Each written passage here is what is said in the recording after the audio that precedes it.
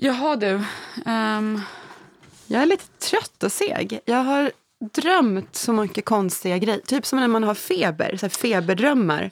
Fast jag inte har feber. Nej. Jag vill inte se orolig ut. nej det är jag som ser orolig. Och så, alltså de var verkligen så här, men konstiga. Som att hitta på någon myskofilm liksom. Jag känner mig helt slut. Ja, jag vet precis. Jag har inte haft en sån natt, men jag känner verkligen igen det läget. Det känns som att man har liksom, det har gått lika mycket energi under sömnen som det gör under en arbetsdag. Liksom. Ja, men vi får väl ta det lugnt och stilla. Ja, det kanske är bra att träna på att prata så här. Och inte prata ja.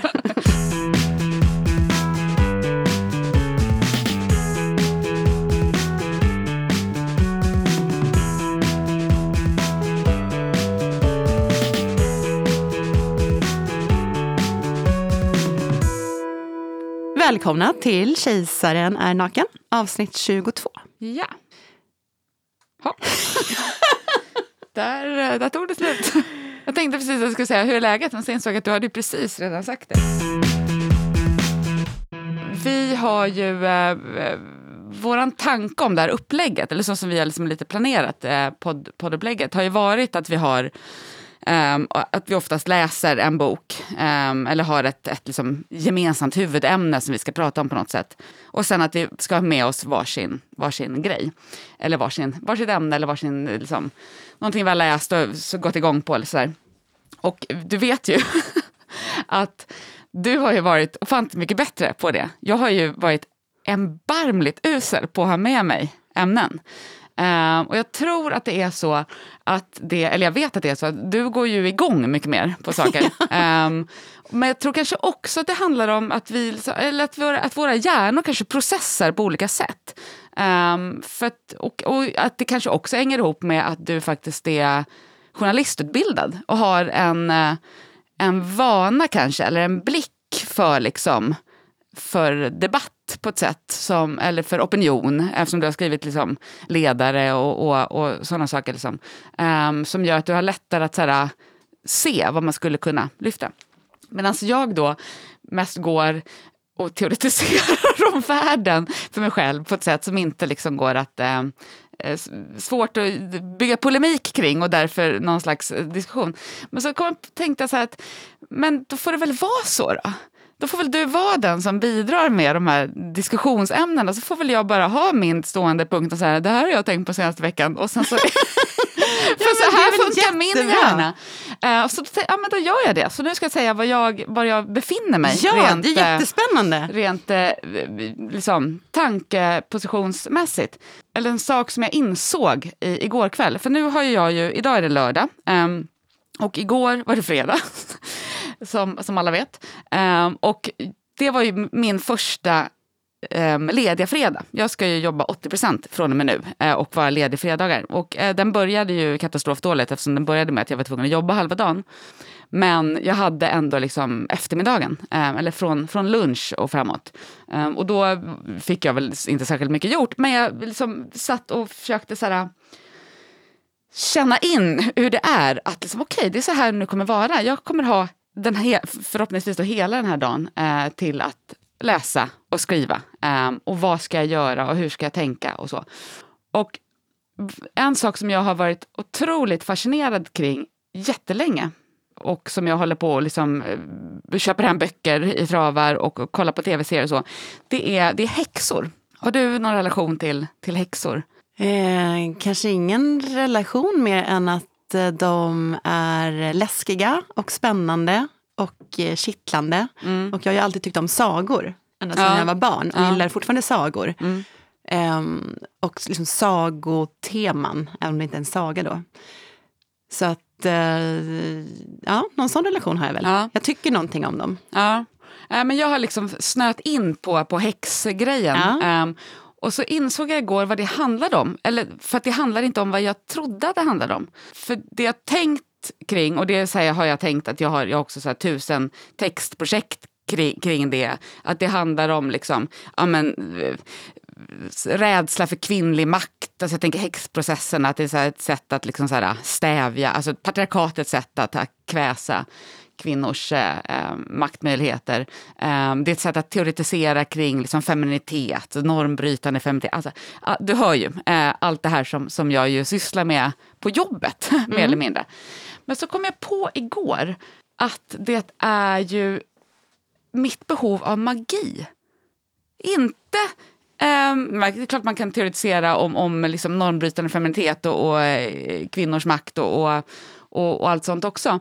Men det är ju min jobbhjärna som approachar häxorna. Men jag insåg igår då när jag försöker liksom så här, ta över den här lediga dagen i veckan att jag hade ett ganska stort sånt intresse när jag var i tonåren.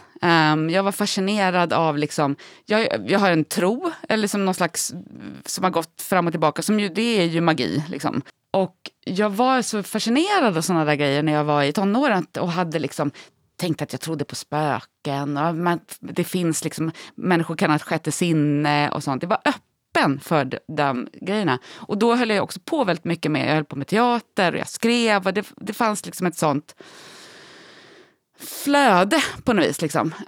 Och sen så kom jag till universitetet och sen så blev jag kvar på universitetet och jag har liksom verkligen upplevt att jag har blivit fyrkantigare och fyrkantigare och tråkigare och liksom förnuftigare och förnuftigare under hela tiden jag varit på universitetet. Och nu inser jag att häxorna är ju min möjlighet att liksom åtminstone en dag i veckan få försöka att bryta med det där och återfå den där tron på magin. Men vänta lite nu, stopp och belägg. Jag fattar ingenting. Det är så många frågor som flyger runt i huvudet på mig. För det första är det här väldigt spännande då.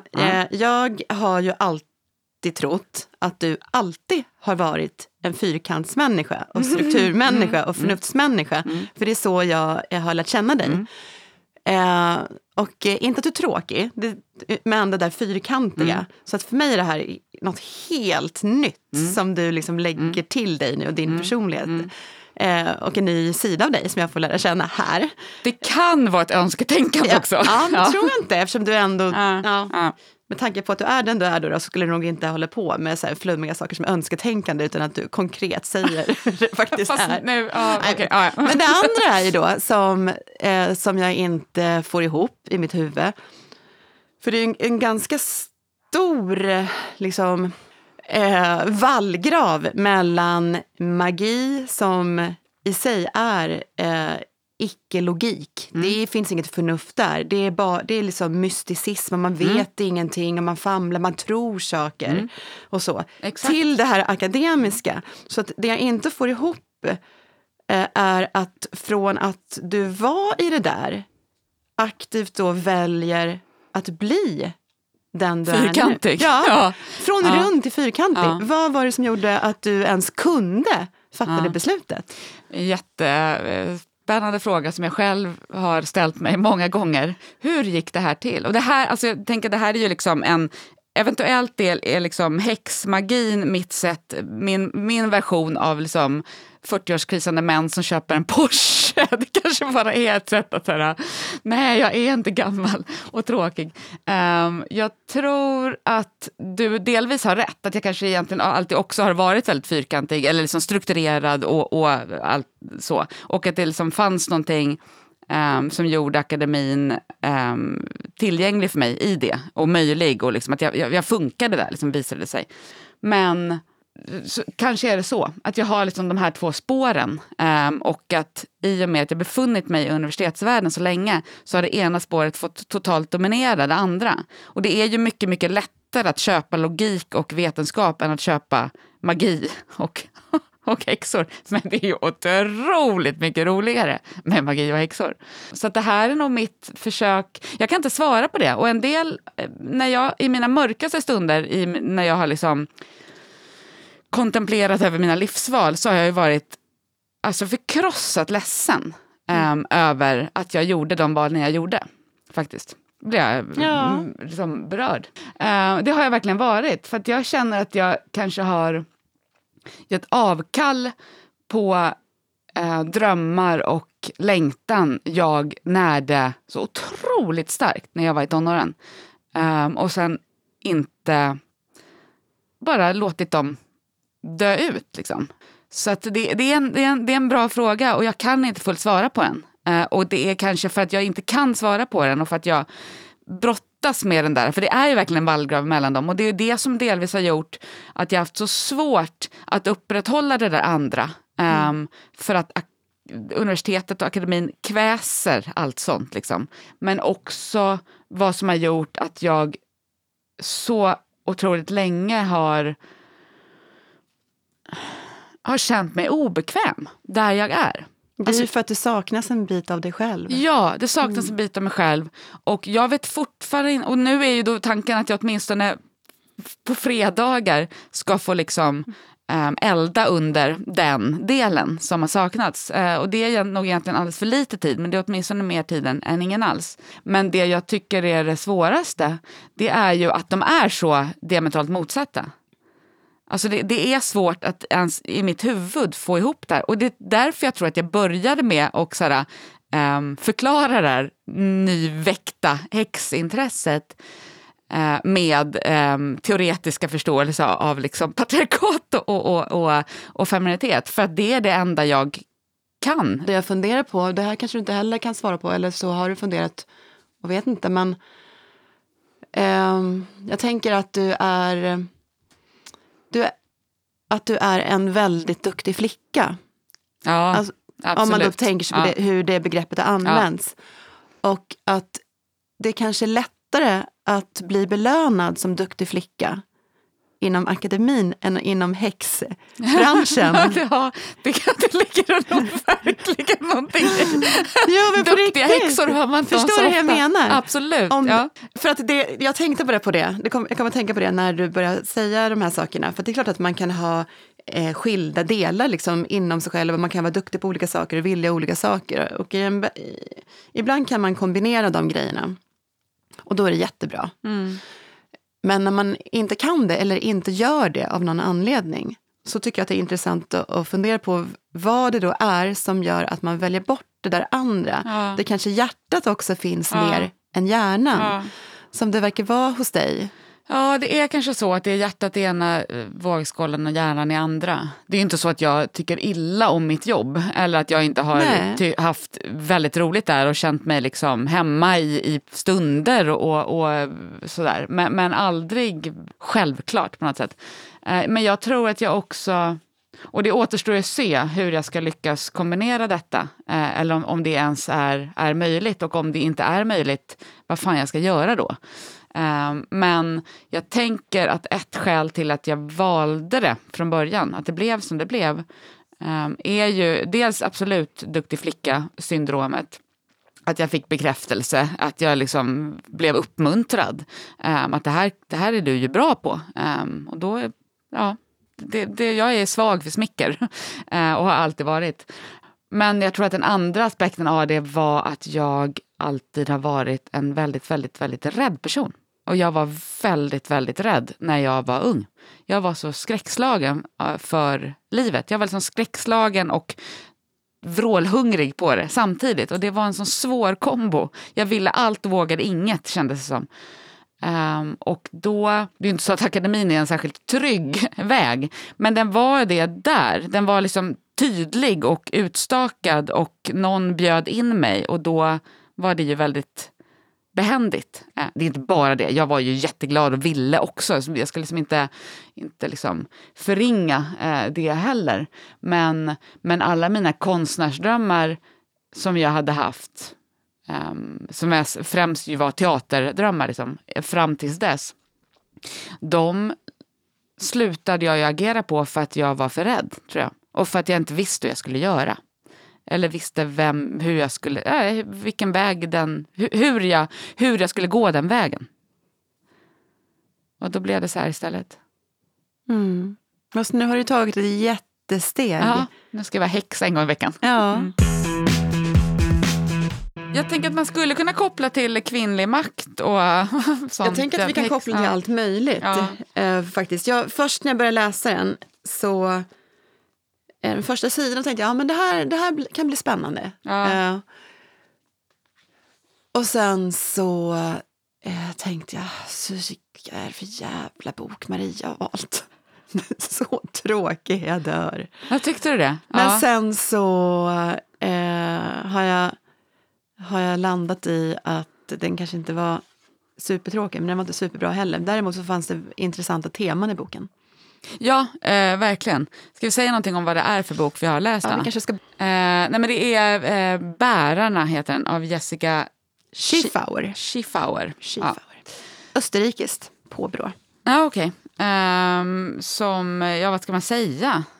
Den handlar, det är som en science fiction historia. Den utspelar sig på det här jordklotet men om typ 100 år fram i tiden. Där en smitta har härjade för 100 år sedan, eller har härjat. Och som bara män drabbas av, smittar. Så att man har liksom behövt arrangera om hela samhället. Så att alla män som då kallas för spridare, det finns inga män och kvinnor. Eller de begreppen finns inte. Utan spridarna sitter i stora karantänområden och bärarna, kvinnorna, det är de som lever fria. Och så är det någon slags det är också efter någon slags klimatkrisen så man förstår att liksom hela samhällena är helveganska och man kan inte leva lika mycket på jordens resurser. Så det är ett helt annat samhälle än vad vi lever i idag liksom, också. Och så får man följa en bärare som heter Nicky och hennes uppvaknande i det här samhället på något vis. Liksom. Vi ska väl inte avslöja vad som händer. Men är det någon slags... Skulle du säga att det är en sammanfattning? Den är svår att sammanfatta. Ja, den är svår att sammanfatta. Ja, det är väl en bra sammanfattning. Jag lyssnade på P1 Kultur när Roger Wilson intervjuade författaren. Ja. Och det var rätt roligt. Hon började fnissa lite när han försökte sammanfatta den här boken då. Eller hitta liksom, ett sätt att förklara vad det här var för någonting. Och då kallade han det, jag var tvungen att skriva upp det. För det var så himla bra. En lesbisk ekofeminist-fascism. Ja, men det är väl ganska klockrent. Hon höll lite med det faktiskt. Ja. Men jag tycker att hans då, Wilsons definition där var ju bättre. För jag har läst några recensioner och SVDs recension hade liksom feministisk utopi som rubrik. Och jag tror inte att jag ska inte skylla på recensenten, för jag tror inte att det var hon som hade, för det var inte riktigt så det lät sen i recensionen. Men det tyckte jag var oerhört märkligt sätt att definiera. Tycker du att det är en feministisk utopi? Att låsa in alla män i karantän och sen så ha någon slags liksom, jag vet inte, på vilket sätt är det här feministiskt? Nej. Jag skulle säga att när jag läste den här boken så blev jag mer och mer tung till sinnet. Ja, den är jävligt deppig. Ja, och alltså det som gjorde mig deppig var ju inte så himla mycket romanen i sig. Just för att det var en roman och att jag ärligt talat inte blev så himla berörd av den. Det var liksom en historia som berättades och jag väntade mest på att den skulle få sin upplösning. Liksom. Det tog slut. Men det som gjorde mig tung till sinnet var alla de här kopplingarna som går att göra till det samhälle och samhällsklimat vi har idag. Och det finns ju, i den här boken också så förstår man att det finns lite olika liksom falanger, eller vad säga, liksom hur man ser på de här spridarna eller männen. Och det fick mig tänka på hur det låter ibland inom feminismen. Vissa delar av feminismen får jag säga. Och jag tänkte läsa bara, det är en konversation i den här boken mellan några. Det är strunt samma vilka de är då. Men några kvinnor då. Då står det så här. Spridare har betett sig vidrigt mot bärare genom historien. Det varken kan eller ska förnekas. Men mitt ställningstagande för ett öppet samhälle bygger på tron att det inte måste vara så.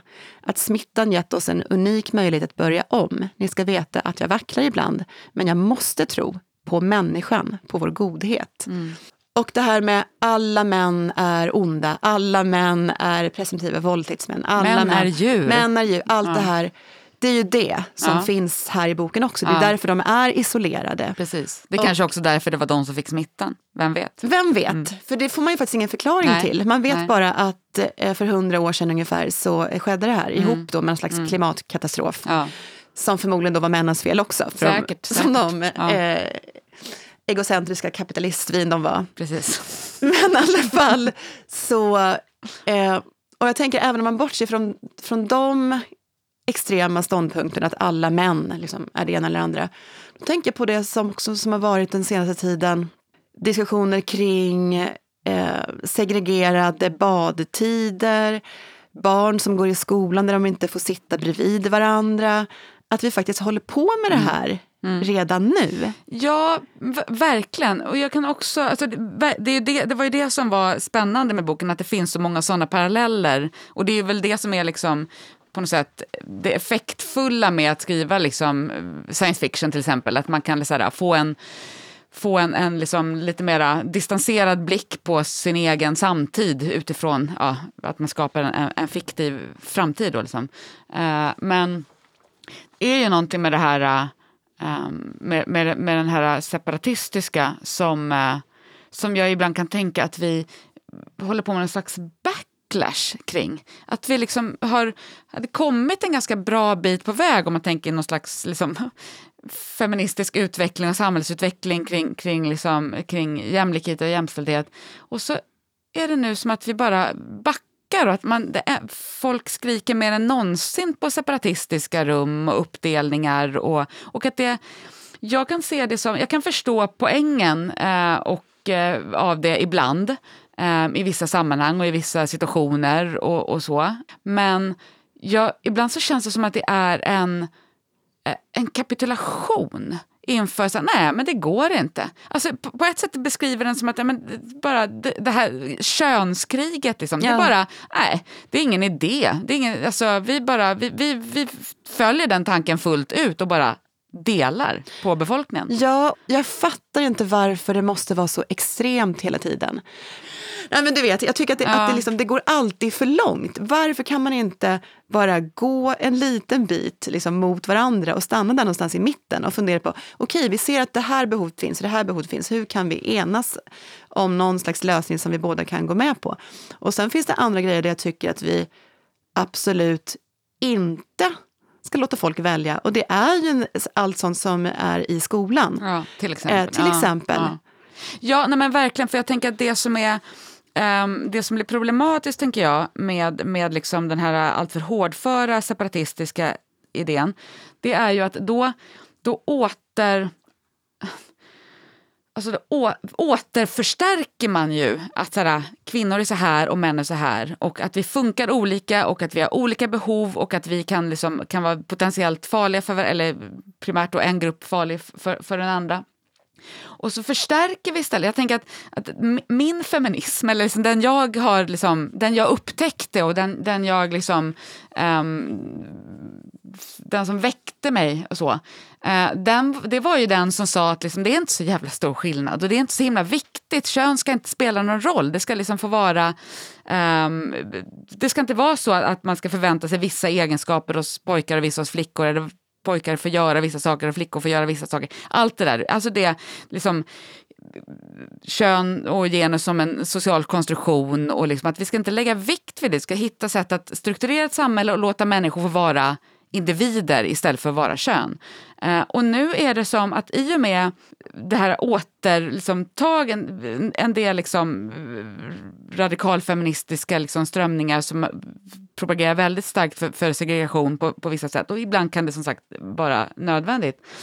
De återskapar ju bara de här kategorierna man och kvinna som jag trodde att vi hade kämpat liksom ganska länge för att slippa bli liksom begränsad av. Det tycker jag är så jävla sorgligt. Och så gör de det samtidigt i namn av att det här ska vara en slags feministisk rörelse. Jag tycker att det skaver rätt ofta. Mm. Jag reagerade också på det var en sak som fick mig att reflektera över hur vi har det nu också, just när det gäller barn. För den här boken rör sig väldigt mycket kring barnabärande. Liksom att bära på barn och att vilja ha barn och att få sin önskan och sin vilja tillgodosedd. Och någonstans i boken så förklaras att i det här samhället så har alla rätt till barn. Det står uttryckligen så i, vad vet jag, någon slags lag eller något. Ja. alla har rätt till barn. Och så börjar jag tänka då, och hur har vi det? Vi har ju samma sak, det har ju blivit så. Ja. En idé om att alla har rätt till barn. Att det är någon slags rättighet. Ja. Och det där tycker jag också är... Alltså det är inte, jag tycker inte att det är självklart. Nej. Därför att med teknikens hjälp, absolut. Och det kan finnas en massa olika saker som gör att man till exempel då man får genomgå IVF-behandling och allt vad det nu är. Och jag har ingenting emot det, det är inte det som jag vill säga nu. Men bara den här idén om att jag har rätt till ett barn. Jag tycker att det i alla fall är någonting som man ska diskutera. Om man då tänker biologi också, hur vi är skapta, den biologiska klockan. Därför att jag börjar tänka på de här grejerna som jag också tidigare tänkt att, eller inte reflekterat så himla mycket. Jag fick ju själv barn när jag var 31 var jag väl. Måste jag ha varit. Ja, fick mitt första barn. Och jag vet att där någonstans så såg jag ett nyhetsinslag, TV4 lördagsmorgon, vad det nu heter. Och då satt det en läkare i soffan och så pratade de om ofrivillig barnlöshet. Och då sa han någonting som jag har tänkt på ända sedan dess. Han sa, det har ju blivit så här konstigt att vi tror att våra kroppar inte åldras. Men vi är biologiska varelser. Så att den bästa tiden för kvinnor att föda barn är mellan 16 och 24, tror jag han sa. Ja. För då sa han, det är då kroppen biologiskt är redo och är starkast och du är som mest fertil. Och det är då du ska skaffa barn helt enkelt. Du ska föda så mycket du kan i den åldern. Sen sa han, efter vad det nu var, 24 eller 25, där någonstans var det. Så för varje minut som går så tappar du lite mer chanser för att kunna bli gravid. Och det verkar inte de 37-åringar i Stockholms innerstad förstå. Nej. Att det är för sent för mig. Nej.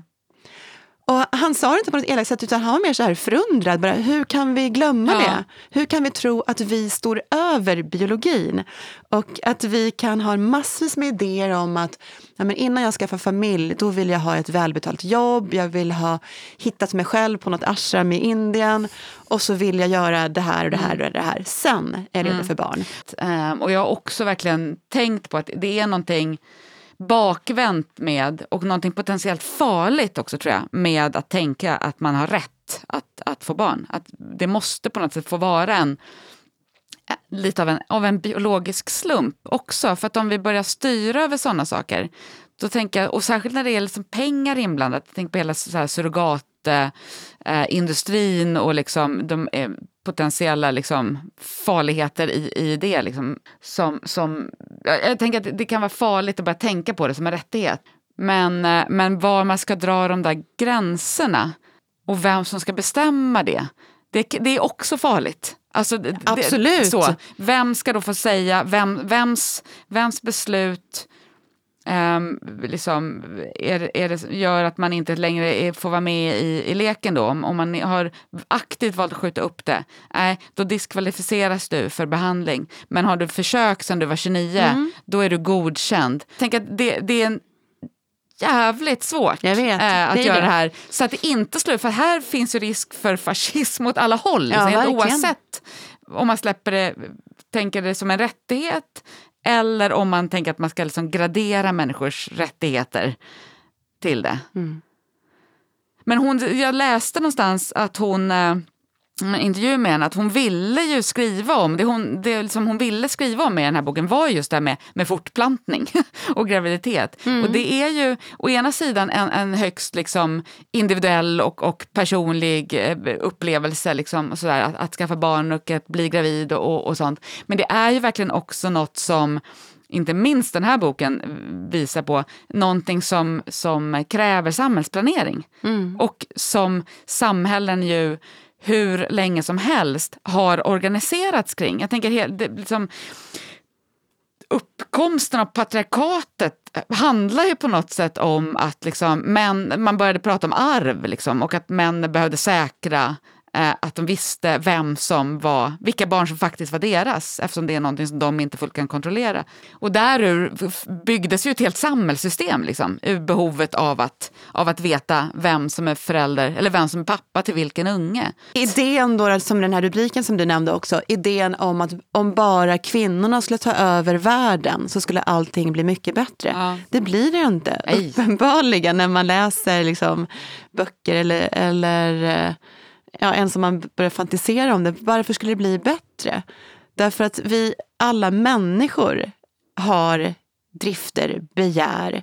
Vi har en massa olika saker som gör att vi kan drivas av avund eller vrede eller massor med saker som såklart kommer påverka. Eller hämnd, som jag tänker att det här delvis är för liksom spridarnas historiska övergrepp. Liksom. Och makt korrumperar även kvinnor, vilket ju också är uppenbart i den här boken. Liksom. Det är också väldigt roligt, det sa vi ingenting om nu, men det är väldigt roligt att liksom insatsstyrkan heter gardet. Ja, jag vet. Alltså det är ju, jag garvade högt när jag läste första gången. Men gud! Ja. Har du rätt i? Jävligt. Men apropå backlash och sånt. Dan Eliasson borde sätta på sig en dumstrut och sätta sig i skamvrån. För att nu är... Igen? Eller vadå? Ja, men vad fasen, Maria. Nu har jag missat något. Har du missat att han nu är ny generaldirektör på regeringskansli? Kanske inte generaldirektör. Han är har fått någon slags toppchefsposition på regeringskansliet. Där han ska ansvara för all krisberedskap. Va? Ja. Killen som åkte till Kanarieöarna i julas. Och inte bara att han åkte dit. Vad det nu var, han hade väl sparat 100 semesterdagar så han skulle kunna plocka ut 300 000 eller vad det nu var för någonting också i samband med det. Och alla var jätteupprörda och sen försvann han då från jordens yta i några dagar. Och sen kommer han tillbaka. Och nu är han toppchef. Man börjar ju till sist tro på konspirationsteorierna som flödar på Twitter om att han måste ha en hållhake på någon inom regeringen. Vad är frågan om? Vad spännande, vad kan det vara? Jag har ingen aning. Men jag tänker, oavsett om det är så eller inte, det är det säkert inte. Jo, kom igen, det var inte så tråkigt. Fast det jag tänkte nu häromdagen så var det mer att han inte skäms. Alltså jag skulle skämmas. Om jag har blivit påkommen så hela svenska folket är med rätta irriterad och arg. Och han gjorde dessutom ett rätt tamt försök till att förklara sig, vilket bara spädde på. Alltså, att det var så himla dåligt gjort. Jag var tvungen, det var inte alls det. Sen visade det sig att han har åkt dit flera gånger dessutom. Så allt var ju bara fel på fel. Och det är säkert så att det inte går att sparka honom därför att han i lagens mening inte har gjort något brottsligt. Nej. Han har bara gjort något väldigt olämpligt och något väldigt omoraliskt. Ja. Och det är där jag blir förundrad över vart har moralen tagit vägen hos folk? Men du tänker att han själv borde fatta. Jag har gått över gränsen. Ja. Jag förstod inte det medan jag höll på, för jag var så inne i min lilla bubbla. Men nu, när jag har fått lite perspektiv på det här, då förstår jag ju. Men det har han nog inte gjort. Han tycker nog inte att han gjorde något fel. Nej. Han tycker det och det är det som ändå förvånar mig över att det inte går att få den insikten. Eller så är det så att han kanske har den insikten någonstans, men så väger den liksom ändå ganska lätt mot att man får så här ett jävligt, ännu mer välbetalt kanske toppjobb inom regeringskansliet. Och vem ska ta honom på allvar? Tror uppenbarligen gör regeringen det om de ger honom en sån position. Ja. Men för krisberedskap alltså? Måste googla. Det låter ju som en... Ja, men det är ett skämt. Allting är ju ett skämt. Men det var väl det han var? Var han inte för MSB? Jo, fast det här är för... vad heter det? På regeringskansliet då. Där. Dan Eliassons nya jobb blir generaldirektör, heter det tydligen, på regeringskansliet. MSBs tidigare generaldirektör Dan Eliasson har fått en ny tjänst. Han är fortfarande generaldirektör, men denna gång på regeringskansliet. Enligt regeringskansliet består Eliassons nya uppdrag att se över den svenska krislagstiftningen. Men vänta nu, och bli en generaldirektör på regeringskansliet, det är väl är inte det den här så kallade elefantkyrkogården? Jo. Det är väl det de får. Så det betyder, det är väl jättemånga som är generaldirektörer på det är kanske inte ett så fantastiskt grej ändå. Det är väl ett sätt att göra sig av med dem utan att kunna göra sig av med dem. Då blir man ytterligare en av dem. Ja. Och det är ju det från SVT läser högt här. Och här står det också precis det du säger nu. Statliga chefer som hamnat i blåsväder och fått lämna sina poster omplaceras ofta till regeringskansliet, som också kallats för elefantkyrkogården. Precis. Dessa omplacerade topptjänstemän får bland annat ansvar för olika utredningar eller på annat sätt bistå med sin specialkunskap. Jag tänker att det här är någon slags spridarkarantän, är det inte det? Man tar alla de här toppcheferna och som man inte liksom, som man inte kan ge något riktigt jobb, men man måste på något sätt fortsätta underhålla. De får sitta liksom i någon slags elefanthage någonstans och låtsas ha riktiga uppdrag. Jag tänker att det är väl alldeles utmärkt. Det hade varit utmärkt om man hade fått 6 000 i lön istället för 160 000. Ja, det är väl den för det där går jag igång på så mycket så att jag inte ens orkar gå in på det. Det är vansinnigt. Ja, det är faktiskt helt vansinnigt. Så vill jag också bli av med jobbet någon gång i framtiden. Fast det är också ett exempel på alltså flathet. Varför måste man hela tiden stryka människor medhårs som inte förtjänar det? Jag fattar inte det. Varför måste man stryka maktmänniskor ja, men det är medhårs? de som jag tänker på. Och vi ska verkligen inte fastna i någon diskussion om fallskärmar. För mig det är också helt obegripligt. Människor som har misskött sig på jobbet, igen, maktmänniskor som har misskött sig på jobbet. Nummer 1, de är maktmänniskor. Därför ska man ställa högre krav på dem. Som då har gjort något fel. Då ska de sluta på sitt jobb, men med bibehållen lön i 2 eller 3 år. Så att de lämnar skyhög lön. Ja, de lämnar jobbet där de har misslyckats och gjort uselt ifrån sig. Och ska få belöning för det. Ja, det är helt absurt. Om man tänker på vad som händer med människor som missköter sitt jobb längre ner i hierarkierna så är det ju knappast att man får... Nej, för detta säger jag bu för Dan Eliasson och bu för hela regeringen. Ja. Okej, tack bra. Och hej leverpastej. Vi hörs om 2 veckor. Ja, hej då.